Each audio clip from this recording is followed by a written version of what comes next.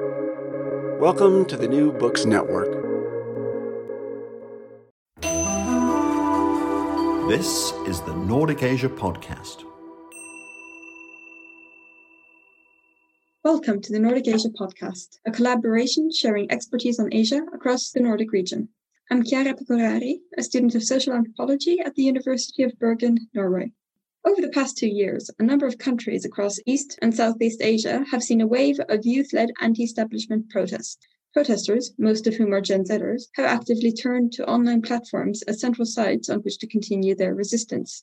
An alliance under the name or hashtag Milk Tea Alliance has brought citizens from Taiwan, Thailand, Hong Kong, and Myanmar, just to name a few, together in solidarity. Originating in their country's tradition for drinking various forms of milk tea, youth have found solidarity with their fights for democracy across the region. Since, the hashtag Milk Tea Alliance has been used to taunt critics, to spread artwork and memes, mobilize movements, and share information. Just recently, Twitter launched an official Milk Tea Alliance emoji, along with ones for the Black Lives Matter and Me Too movements, signaling the increasing recognition that the movements are gaining. To join us today to discuss the alliance, we have two guests. The first, Wasana Wongsarawat, is an associate professor at the Department of History at Chulalongkorn University in Bangkok, Thailand. Her research has focused on the Chinese diaspora and Thai nationalism. Our second guest is Mai Korlin Fredriksen, the Carlsberg Foundation postdoctoral fellow at the University of Copenhagen, Denmark. Her current work focuses on the role of protest walls and the use of visual material in the 2019 Hong Kong protests.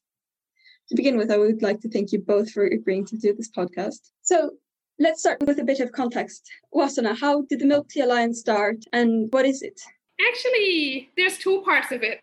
First was the event that took place, and second was the people who started calling it the Milk Tea Alliance. And these are two very different groups. And it's very interesting that they come together and intertwine, and that over 1 year on from when that event first took place, it's still going on. I find this quite amazing. So the event itself happened around mid-April 2020. What happened was that there's a famous Thai actor, a young teenage, who is very popular in this genre called boys love dramas. And this boys love drama is very popular across East and Southeast Asia. And much of it is produced in Thailand. And so this is a Thai star. And he was tweeting back and forth with his girlfriend. And they were mentioning Hong Kong and Taiwan. And I guess a lot of people would say it's a gaffe. Like he and his girlfriend expressed something that could be taken as them suggesting that Taiwan is a sovereign nation and Hong Kong is a country. And so this receives like an avalanche of attack from Chinese netizens who felt that this was very offensive. And so he initially, just hours after this attack came about, he deleted that tweet and he apologized. But then he also had a huge fan base in Thailand as well. So what happened was that the Thai fans, who were mostly Gen Zers, like you would call them, got into this Twitter war with the Chinese netizens and started hurling insults against each other. And basically the Thai netizens were saying that there's nothing wrong with saying that Taiwan is a sovereign nation and it would be better if Hong Kong could be free from China. And then the Chinese netizens were very upset and they hurled insults against each other. And the following morning, actually, there was a very long statement from the People's Republic of China's embassy in Bangkok, basically reprimanding the Thai netizens for damaging the good relations between China and Thailand. And the post was in Chinese, English, and Thai. And that only attracted even more insults from the Thai netizens and so on. So it went on for a few days. And then I believe there's a Hong Kong student activist and a Taiwanese politician who come out and thank the Thai netizens for their solidarity, supporting the Hong Kong pro-democracy movement and supporting Taiwan's sovereignty. And I think the term Milk Tea Alliance came out from Hong Kong and Taiwan together, not from Thailand. And from then on, it crosses over from this boys love fan, anti-fan Twitter war into becoming a symbol of solidarity among Taiwan, Hong Kong, and Thailand, because you also have a rising pro-democracy movement in Thailand at the end of 2019 and for the entire year 2020, and it's still going on now. And well, more recently, at the end of 2020, there was a coup in Myanmar, and then you started having protests in Myanmar, and it has become increasingly violent, as we would have heard of the news. And people were starting to call for the Myanmar movement to join the Milk Tea Alliance as well, because they also consume milk tea. And you see similar kind of gestures like the 3-finger salute that is being used, and the tactics of flash demonstrations, and a lot of shared information, shared tactics between the movements in Hong Kong, in Thailand, and in Myanmar. And that has been going on since. And I think one interesting thing is that in all this, it would appear, aside from the fact that all these countries, all these people drink milk tea in some form, another interesting thing is that the pro-democracy movement in these areas that we're talking about, Hong Kong, Thailand, Myanmar, and Taiwan to a certain extent, sort of poses China as the common obstacle against democratization in these countries. And I think that is the key of why all these movements could continue to link with each other up to this day. So I guess that's a very long introduction. Yeah. Thank you. Mai, do you have anything you would like to add to that? The last thing Wasana said with like China as a common obstacle against democratization.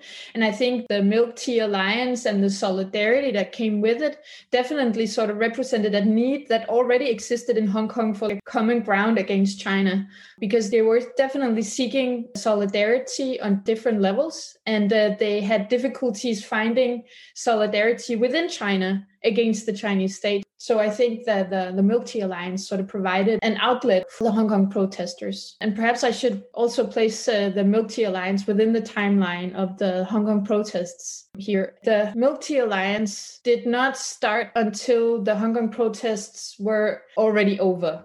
I think it was like April 2020. And by then, I think we still talked about the protests in Hong Kong as ongoing, but looking back, I think they were already over at the time due to the pandemic. Like basically they couldn't go on the streets. And not long after that, the national security law was introduced. The draft version was introduced in May. So the protesters in Hong Kong were definitely in need of an outlet, of a place. They could no longer go to the streets in the same manner. They could no longer produce all the visual materials that they had posted on the streets in the same manner. All these outlets that they had for expressing their dissatisfaction with the Chinese rule of Hong Kong, they were out, and suddenly the Milk Tea Alliance arose to sort of fill this void. And I think Hong Kong in this way also, like it was both a need for Hong Kong, and definitely it was also the Hong Kong protests of 2019 as an inspiration for some of the ongoing movements in Myanmar and in Thailand, as Wasana mentioned.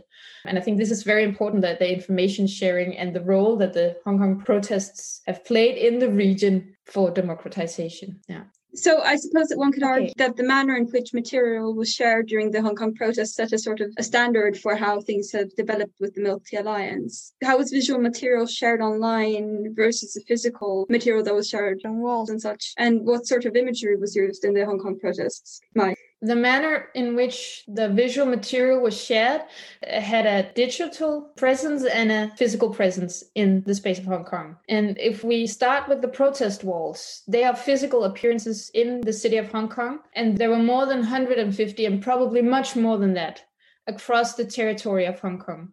And they played a crucial role in the protests, because every day they were renewed with new images, new protest posters from the movement, sort of following the events of the movement, constantly reacting to the police, to the government, to what was happening on the streets.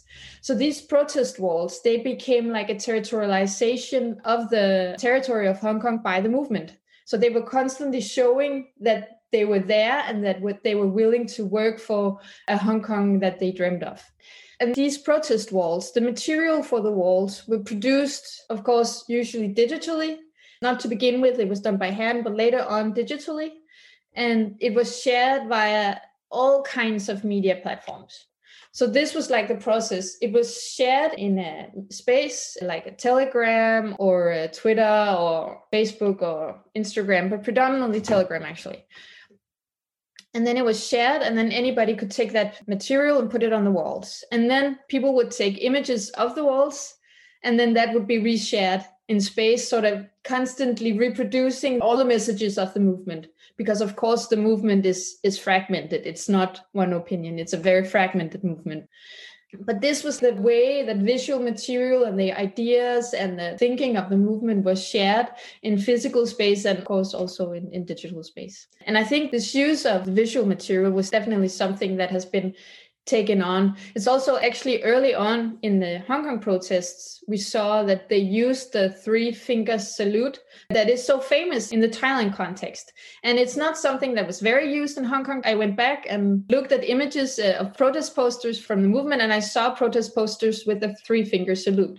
So the region definitely shares imagery and ways of expressing dissatisfaction with the regime, and also with creating some sort of coherence within their own protest community. Then also in terms of imagery, what kind of imagery was shared? I think we have definitely different categories of imagery. For the Hong Kong protests, we had the main figure of the protester, like this black dressed protester with a gas mask on and an umbrella or a flag with the most well-known slogan of the movement, Liberate Hong Kong, Revolution of Our Time. And this imagery was repeated in so many different versions, like they were conquering the moon, they were conquering the street, they were conquering territory, they were alone, they were in the middle of a group of all the characters of the movement. There are many montage posters with where you have examples of all the different characters of the movement. So you have the elderly persons, you have the school girls, you have the frontliners, you have the doctors and the paramedics at the back. And like you have all these different characters in the movement, of course, all described within this idea of a Hong Kong of their dreams, which is a Hong Kong that is not under Chinese rule. I was wondering, Wasana, have you seen the similar sorts of imagery in the Thai context or in the general Milk Tea Alliance context? Well, aside from what has been elaborated already, I think one important thing is that the authorities share tactics as well. And this leads to the protesters using similar tactics to fend off the aggression from the state. And I think in the case of Thailand, it's very clear. I think the demonstrations in 2019, especially 2020, it was the first time that you have the state using chemical water cannons. And it was very much reminiscent of what we saw in the news of happening in Hong Kong. And then tear gas was also used a lot, and rubber bullets as well. So as the demonstrations gathered steam and became more regular and more people joined, the state started to clamp down on the demonstrators, and they were using the same techniques. It was like all of a sudden we were reliving what we saw the Hong Kong protesters going through in 2019, in 2020. And so all of a sudden you have this, like everyone goes to the demonstration with an umbrella, and then there would be like a kind of like an assembly line. Like, okay, the water cannons are approaching from that end of the road. So we want all umbrellas and hard hats being sent up front and all that. And it's like, so very similar tactics being used. And of course, the black outfit and everything is also very similar. And I'm very proud of this. If you look behind me on my shelf, there's a political cartoon. And this is kind of like, I think, a development from the version in Hong Kong is that, well, first of all, there's the color yellow. But then I believe some years ago, there was an art exhibition that involved a yellow duck. And this exhibition actually went to Hong Kong as well, or it was started in Hong Kong. But there's something about the yellow duck. And what happened was, after a while, the umbrella was not strong enough to fight the water cannons. And the demonstrators came up with the idea of using inflatable ducks. So these are, what you would play at the beach or in the swimming pool. It would be big inflatable ducks that normally you would sit on and float around in the swimming pool, but they would bring like 5 dozen of these huge inflatable ducks, and they would use it as a shield against this chemical water that was being sprayed by the water cannon at the protesters. So this inflatable duck became the symbol of the protesters as well. And so in this cartoon in back of me, I'm the Star Wars generation, right? So the artist drew this inflatable ducks as the rebels spacecraft fighting with the Death Star in Star Wars. And there's this idea of these inflatable ducks being our weapons or our utensils or whatever we use to fight with the dictator. And I think the idea of the duck also carried over to the demonstrations in Myanmar as well. So you have these development of imagery as well. I mean, taking over the yellow from the being the color of the demonstration, and at the same time, this playful image of the duck, and the development from using the umbrella to fight with the water cannons and then carry it on to using the inflatable ducks. Another very important characteristic of the Milk Tea Alliance is that it carries through the online generation, and it's the online culture.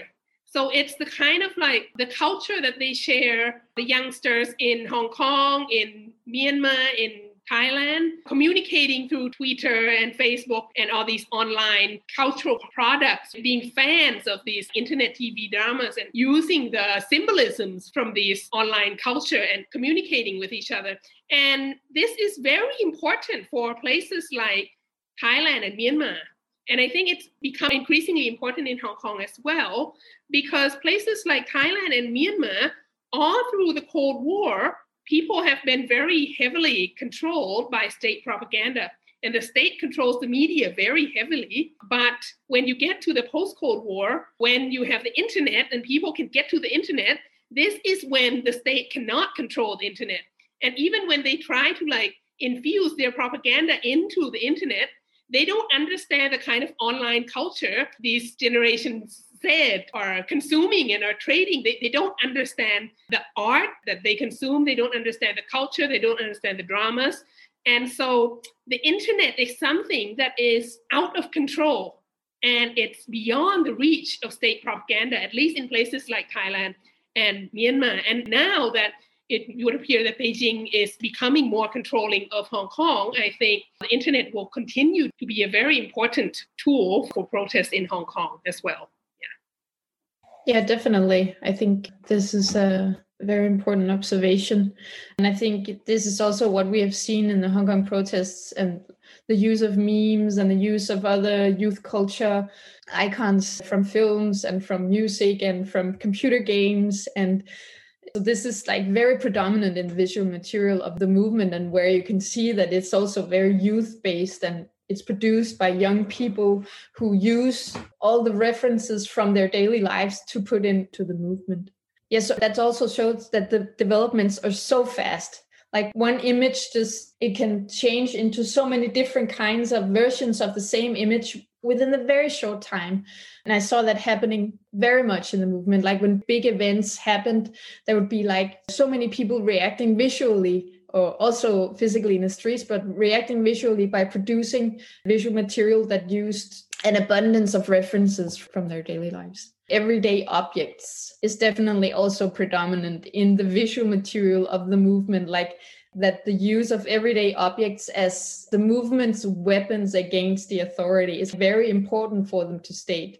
Of course, it's the state that has the monopoly on the use of weapons. So they use these everyday objects like the tennis racket or the traffic cones or the umbrellas, of course, and the crutches, as we also see in the Hong Kong context. And I think this is a very important symbol for them, because it shows that they are sort of fighting with whatever they can, what they have at hand, and not organizing into using weapons in the way the state does. Mm-hmm. So the next is a question to both of you. Do you see any trends or common experiences that youth across the region share? We've mentioned the anti-authoritarian sentiments, but are there other similar generational experiences that are shared? Maybe I will go first, from what I know. I think at least these three movements in Hong Kong, in Thailand, and Myanmar, they have their own very specific issues at hand, of course, as we see, but certain things they do share. Thailand and Myanmar, you can see very clearly, we have been under military dictatorship for a long time. So I think in that sense, the youngsters kind of understand the need to get rid of this military dictatorship. But I think one thing that maybe youngsters in all these three places share in common is, I would call it opposing the Cold War capitalist culture. And this is related to the clientelism or the patronage system between the dictatorial power of the military dictator, or in Thailand, it's military dictator and the monarchy as well. In Hong Kong, it might be the predominant influence of the Beijing government and the influence that these political dictatorships have on the big businesses. So we have this, and this is my moment of shameless self-promotion. The main title of my book is The Crown and the Capitalist. I write about the history of the alliance between big businesses, corporations, and the dictator power, which is made up of the monarchy and the military together. So you have the political elite working with the business elite, and then they kind of help each other or help set things up so that the rich are always so much richer than everyone else, and the middle class and the working class have it really difficult. And this is the base of the increasing gap between the rich and the poor. Social inequality, which in the case of Hong Kong, inequality has gone way up since the handover to China. And I think the situation is similar in Thailand and in Myanmar. So I think the younger generation in all these places are not seeing their future because they're feeling that the dictator and the business elite are just going to get richer and richer. And the common people, especially the younger generation, it doesn't matter if you have a university degree, it doesn't matter how hard you work, you would not go anywhere if you cannot get into this system of patronage. So it becomes a struggle against big businesses that cooperate with the dictator. And I think this is the everyday struggle that is similar among these three groups. And at the same time, I think that is why you see people who come out and criticize or attack the demonstrators, at least in Thailand and in Hong Kong, are the big businesses. So that's my take on it. Yeah, and I think in Hong Kong, we definitely see some of the same. And the first thing that came to mind when you posed the question was also this depression I definitely sense between the youth in Hong Kong, which is, of course, connected to the fact that they perhaps feel that they failed in their uprising and the introduction of the NSL, but definitely also connected to the social inequality and the sense that they have completely lost their future. I think they both battled Chinese businesses in Hong Kong also through the movement.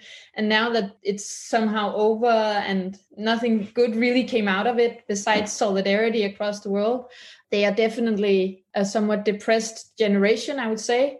And we see, of course, serious trauma within the protest generation. Yeah. And have you seen that these themes have been brought into the protest art that was made?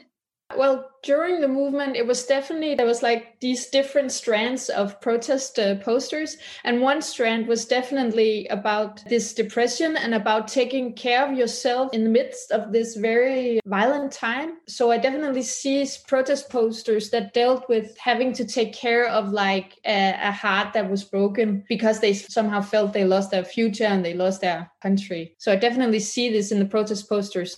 Of course, I see a lot less protest posters now than we did before. But I think up till actually around February 2020, and perhaps even earlier, it definitely cooled down in terms of protest posters. But this idea of having to take care of yourself after the protests is definitely also something that arose from the 2014 umbrella movement that also sort of saw big hope and depression afterwards. So they have somehow also learned from themselves. I see when you look at the Hong Kong protesters in 2019, you definitely have to look at the way things were done and things played out in 2014 to understand why they do and react the way they do. So this post-protest depression is definitely predominant, I think, in Hong Kong.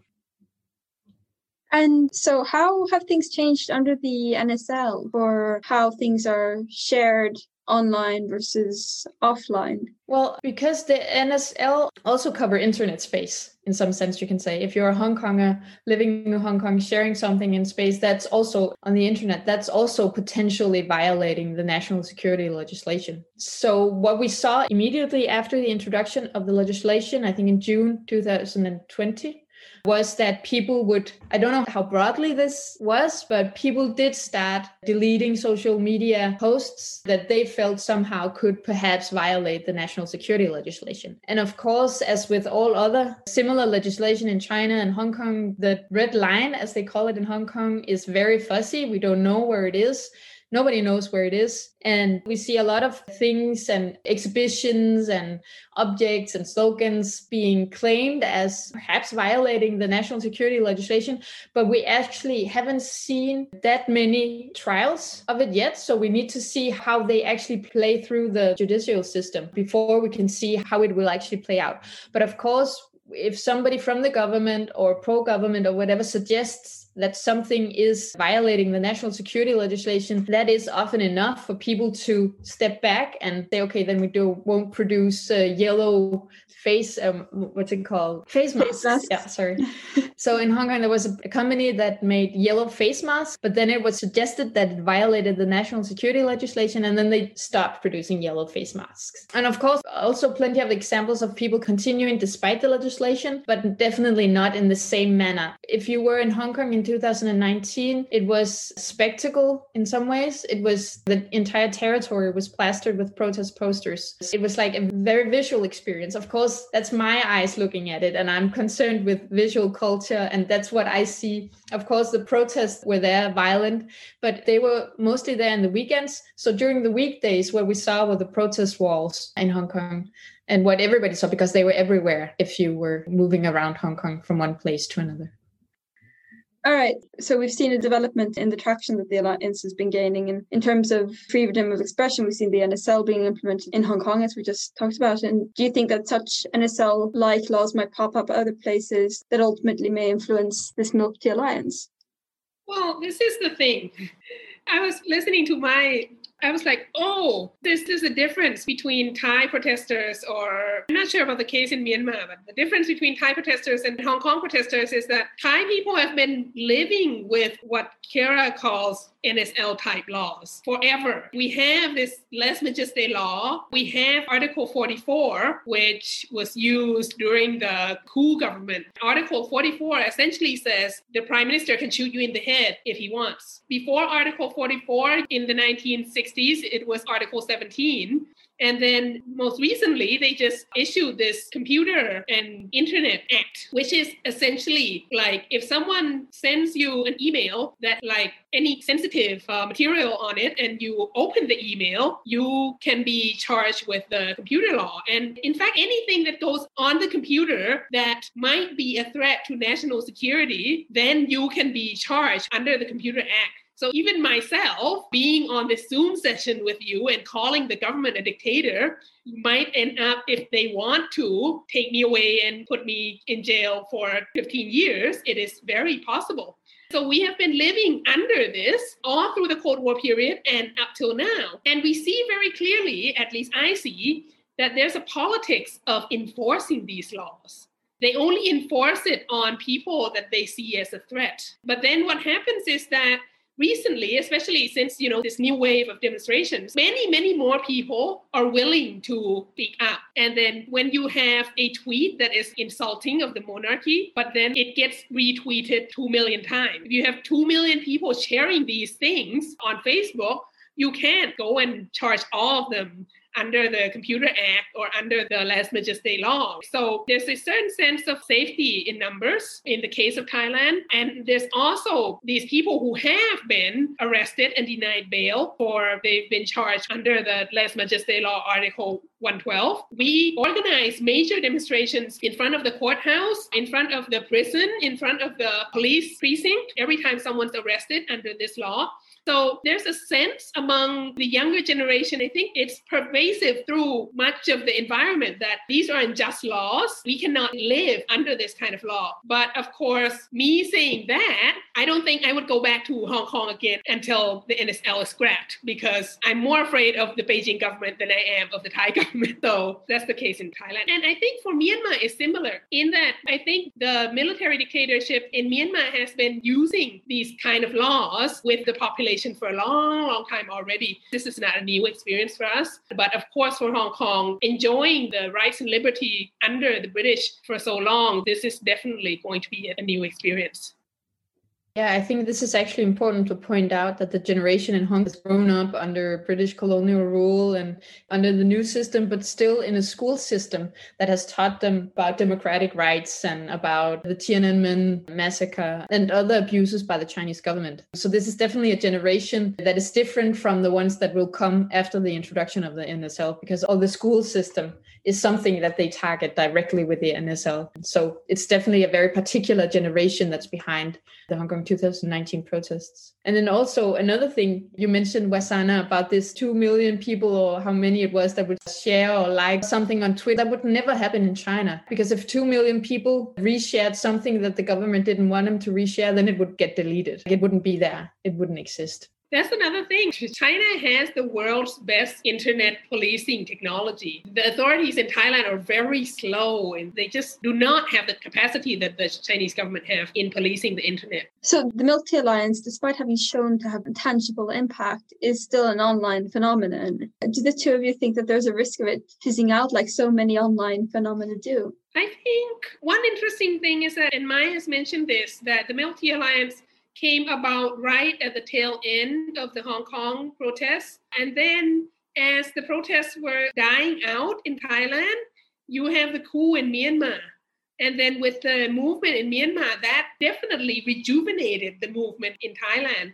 And so now the movement in Thailand is getting back, gaining steam again. And I think you would definitely see more demonstrations this year as we very slowly survive this coronavirus pandemic. And I think it being an internet movement is very important, at least for a country like Thailand, because the elite relies on a global image. And the fact that it's an internet movement and it tarnishes the global image of Thailand, and it affects the image of the military government, it affects the image of the royal family, it is not good for business. And so I think, at least for the case of Thailand, getting our voice out into the world and, having Europeans like you people being interested in what is going on in Thailand is important, because the elite in Thailand care what Europeans think.